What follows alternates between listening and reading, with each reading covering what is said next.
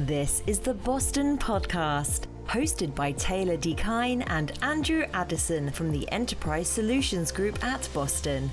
Welcome, everyone, to another edition of Boston's Podcast. Very excited about today's edition because with us today we have Matthew Stover, Head of Pre-Sales at Zyzo, Matthew Napleton, Head of Sales and Marketing at Zyzo, and Andrew Addison as our Senior Technologist here at Boston. And today we're going to be talking about how IoT impacts data analytics.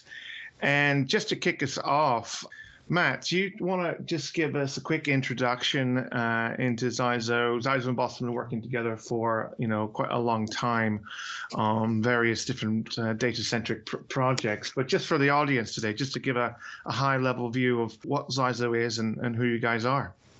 Thanks, Taylor. Yeah, so I'm Matthew Napleton here. I'm Sales and Marketing Director at Zyzo, as Taylor's already mentioned. Here at Zyzo, we specialise in data analytics at scale. We work with a wide variety of data sources and capabilities across the data landscape, feeding into a unified analytics platform at Boston, where we look to integrate different data sources and different capabilities to deliver near real-time or real-time analytics to our customers.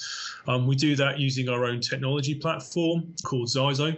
Zyzo is a fully integrated suite of tools and technologies that enable the access and analysis to large-scale data sets and deliver those insights down to our customers, which include Parcelforce, Royal Mail, BBC, Marks and Spencers, and the like. So very much cross-sector, cross-vertical, and we're massively into IoT at the minute. It's really exciting to be talking about that today.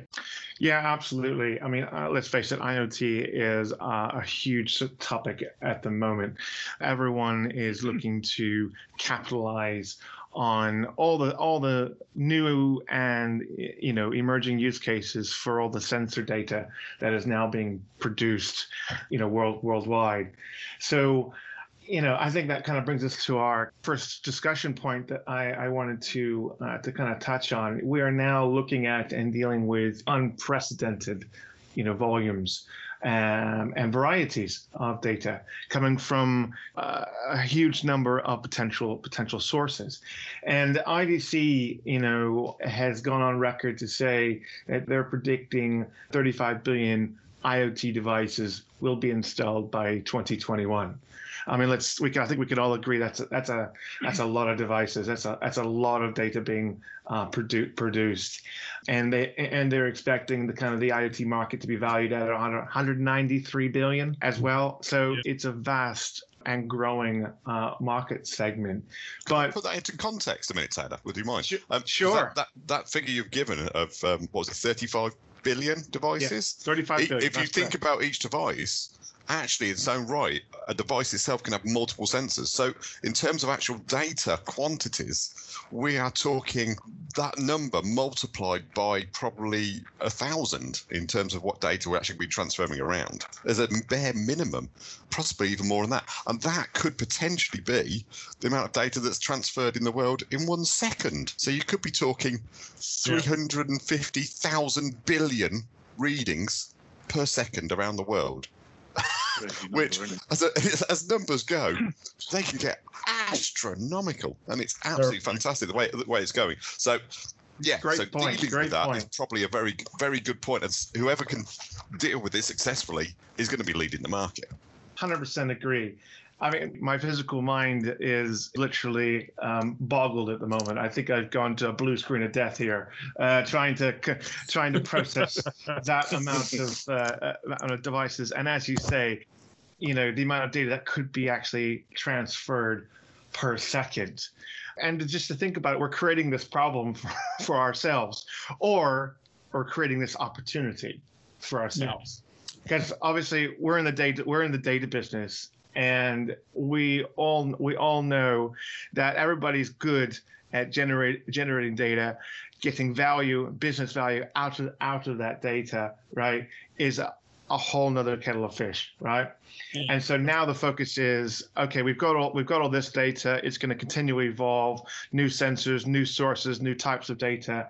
How do we deal with these levels, these volume levels, and all this data, and how do we get value out of it? Yeah, I suppose that leads to another question of saying, how is it that IoT data is different from other forms of data? I mean, do you have any thoughts on that? Yeah, I think what's really interesting about the IoT data, because it's semi-structured data in a way, is that it's completely, 90%, 99% of the time, it is computer generated. It's just generated by a machine which is doing something. The human impact on data isn't really there. And for when you're dealing with data at scale, one of the biggest issues you have is people putting their sticky fingers into it and screwing things up in a way. And that is one of the things that a big issue when we come to looking at data. But with IoT, you don't have that. So in terms of processing it through, it can be relatively simple. However, there are a number of challenges around doing that. And as Matthew says, the refresh rate on this stuff can be incredibly hard, incredibly difficult to manage. And also, because we're talking about the velocity of the data coming through and being able to, as Taylor says, create actionable insights, that stuff has to be dealt with in real time, or if not incredibly near real time, and that creates challenges of its own. So you can't store all of this, right? Or can you? Well, that's the big question, I think. When you're talking about unstructured data, that's where that equation becomes a bit trickier, shall we say, because you're talking about data that streams and then storing that for something that you don't actually know specifically what it is or what it's like, hence the name, it's unstructured, and no database type sort of thing that deals with that in a real time, what we knew historically anyway, as a real way of dealing with it. So you've got to try and find new methods for storing the data as it's streaming through. So like, as Matt was saying about real time, that's the only way you can start dealing with these sorts of things on the fly. But that doesn't give you the analytics part. It just gives you the storage. It's just storing that information somewhere. And that's when you get into the whole ethos of your broadband connections or internet connections, your throughput, your whatever, all those sort of hardware related bits to actually do all of that. Then you've got to get into the software for doing it. I think the software is, for some of this, is only just starting to catch up. We have got real-time databases, time streaming databases available to us now, which can do this. But they're really only for storing the data. Well, I think one thing we have to think about is the applicability of edge here, and how much can we start processing down at the edge rather than transferring it back to data centers. I think that's a different conversation to one we're having today, but something that we should bear in mind. That when we're looking at streaming, how do we? Not all data has value, as we've rightly pointed out so far. That was a pitfall that everyone made when we first started talking about big data. There's the assumption that collecting everything would inherently give us value in data, and that was something that's proven to be a mistake. But I think we have to understand where changes in network topologies are going, and how data transference and 5G, for example, can have an impact on what we're looking to do in the future. But we are a way off from that. Certainly a way off from making those things work, as opposed to the volume of data that we're going to be creating. Yeah, absolutely. And let's just kind of break it down into maybe three categories. We've got passive data. Obviously something that's potentially transmitting on a, shall we say, every 10 minutes. So your refrigerator tells you it's got beer in it every 10 minutes. Cool. I would definitely see that as a very useful bit of information. And then we have the active side of that, where it's what we talked about is the streaming side of things, where it's a continual stream of data coming from a device that needs to be constantly analyzed in order to actually derive any value out of it, potentially in real time. And then there's the kind of third category, more about kind of dynamic. And so a good example of that potentially would be a smart thermostat, where there's kind of a two-way bidirectional communication going on from that device. And I think it's now a case, to your point, Matt, is at what point can we start to interrogate this data after ingestion and start to perform some basic level analytics on it, right? In order to potentially provide much more actionable insights a lot faster on potential edge devices. Because I think that's where the world's heading, and how people are going to be able to deal with this massive influx of data amounts, but by being able to kind of distribute the analytical workload much closer to the actual devices themselves. I think the point you made about stuff on the edge actually doing some of the processing too. You can imagine that it's going to stop a big flood of unnecessary information. I suppose with the sensor, the sensors will also try and, thermostat is going to control itself locally, right? Mm-hmm. So I'm intrigued to know what other kind of data points you'd be getting out of that. Yeah, I think, because the thing about IoT data as opposed, in relation to other data sets is you're probably looking primarily for the outliers. You don't really care if something's going right. You only care if something's starting to go wrong.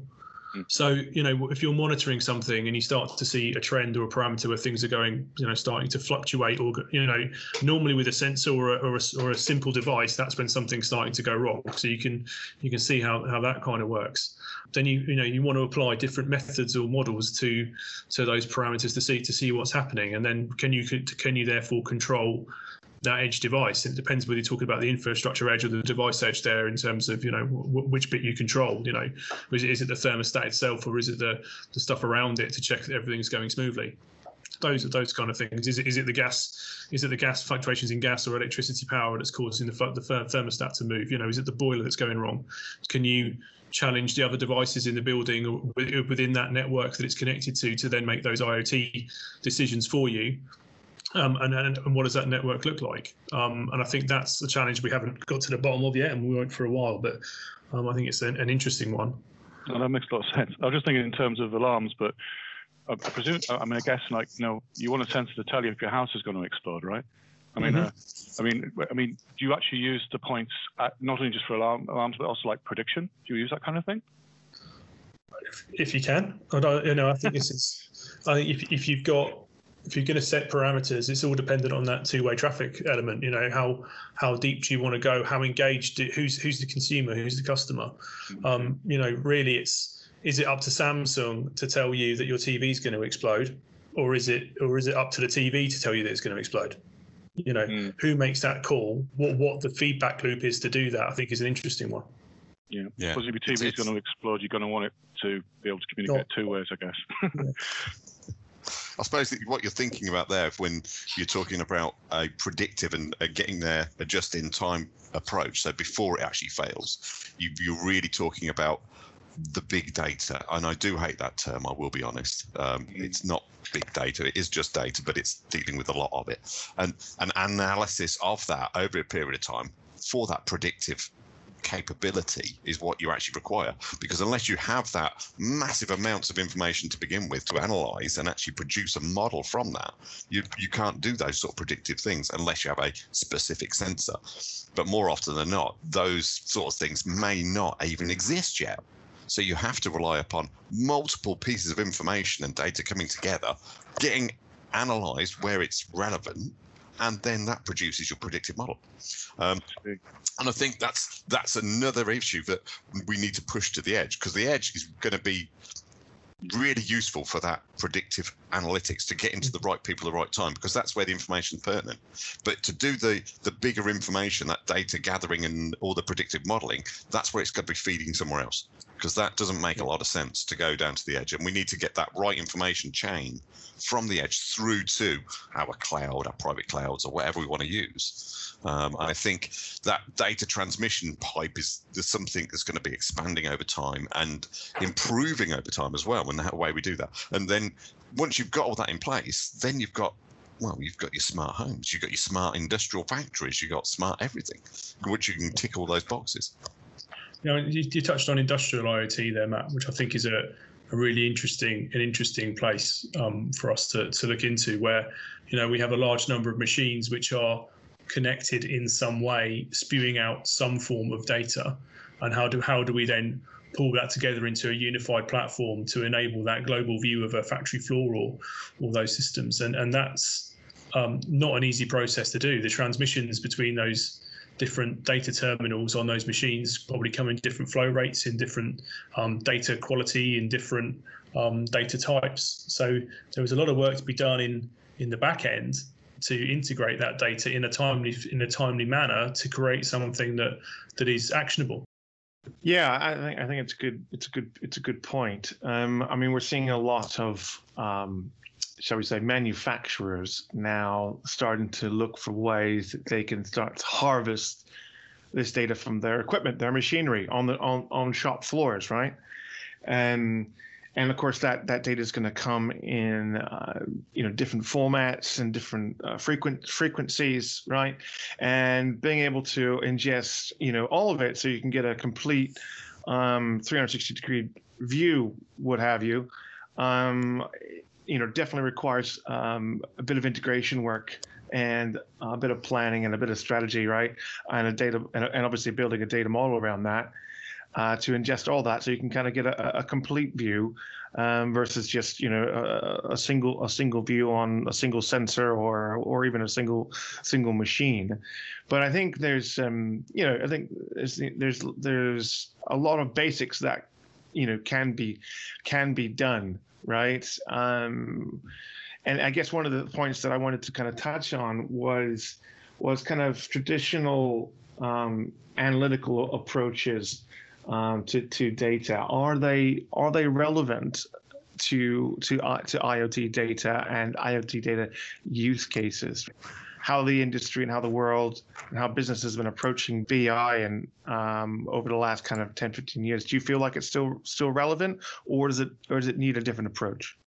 I would have to say, from my perspective, I think there is always a need for the traditional approach, but from whichever angle you look at it, commercial or industrial. I think that, but we've got to augment it.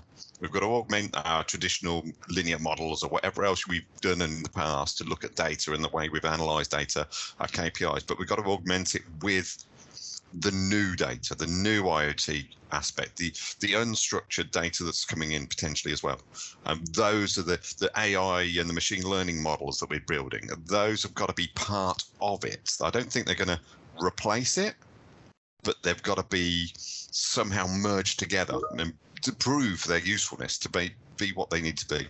And you raise a good point there. And one of the things I wanted to touch on was the whole idea of a lot of this data is pretty basic. A lot of IoT data is very basic, very plain, and really gets some good value out of it. It's now potentially the focus will turn on to how do we enrich it, right? And how can technology and software help kind of with that enriching process and building that into your, shall we say, IoT data pipelines? Yeah, I think in terms of where do you take it, and what do you use next? I think tools and technologies are out there now to enable us to do. How do we monetize or use that data and enrich it? Well, we can pull, as you've already said, data is now ubiquitous, right? It's coming from everywhere in huge volumes from lots of different sources. The answer isn't what big data did, which is chuck it all into a data lake and we'll see what comes out of it when we need to get it. That isn't the answer.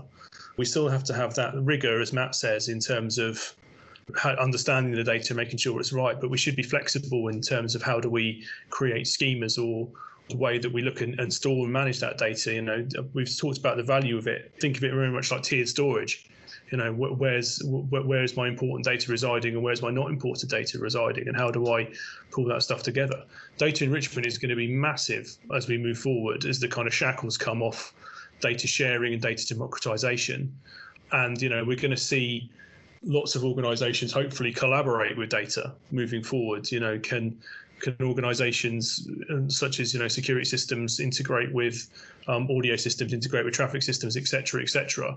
For many years, the IT, the data businesses have been hid behind data that's been kept behind closed doors, through APIs that are impossible to navigate and manage. And I hope that we're going to see those doors open and we're going to see collaboration and enrichment move forward.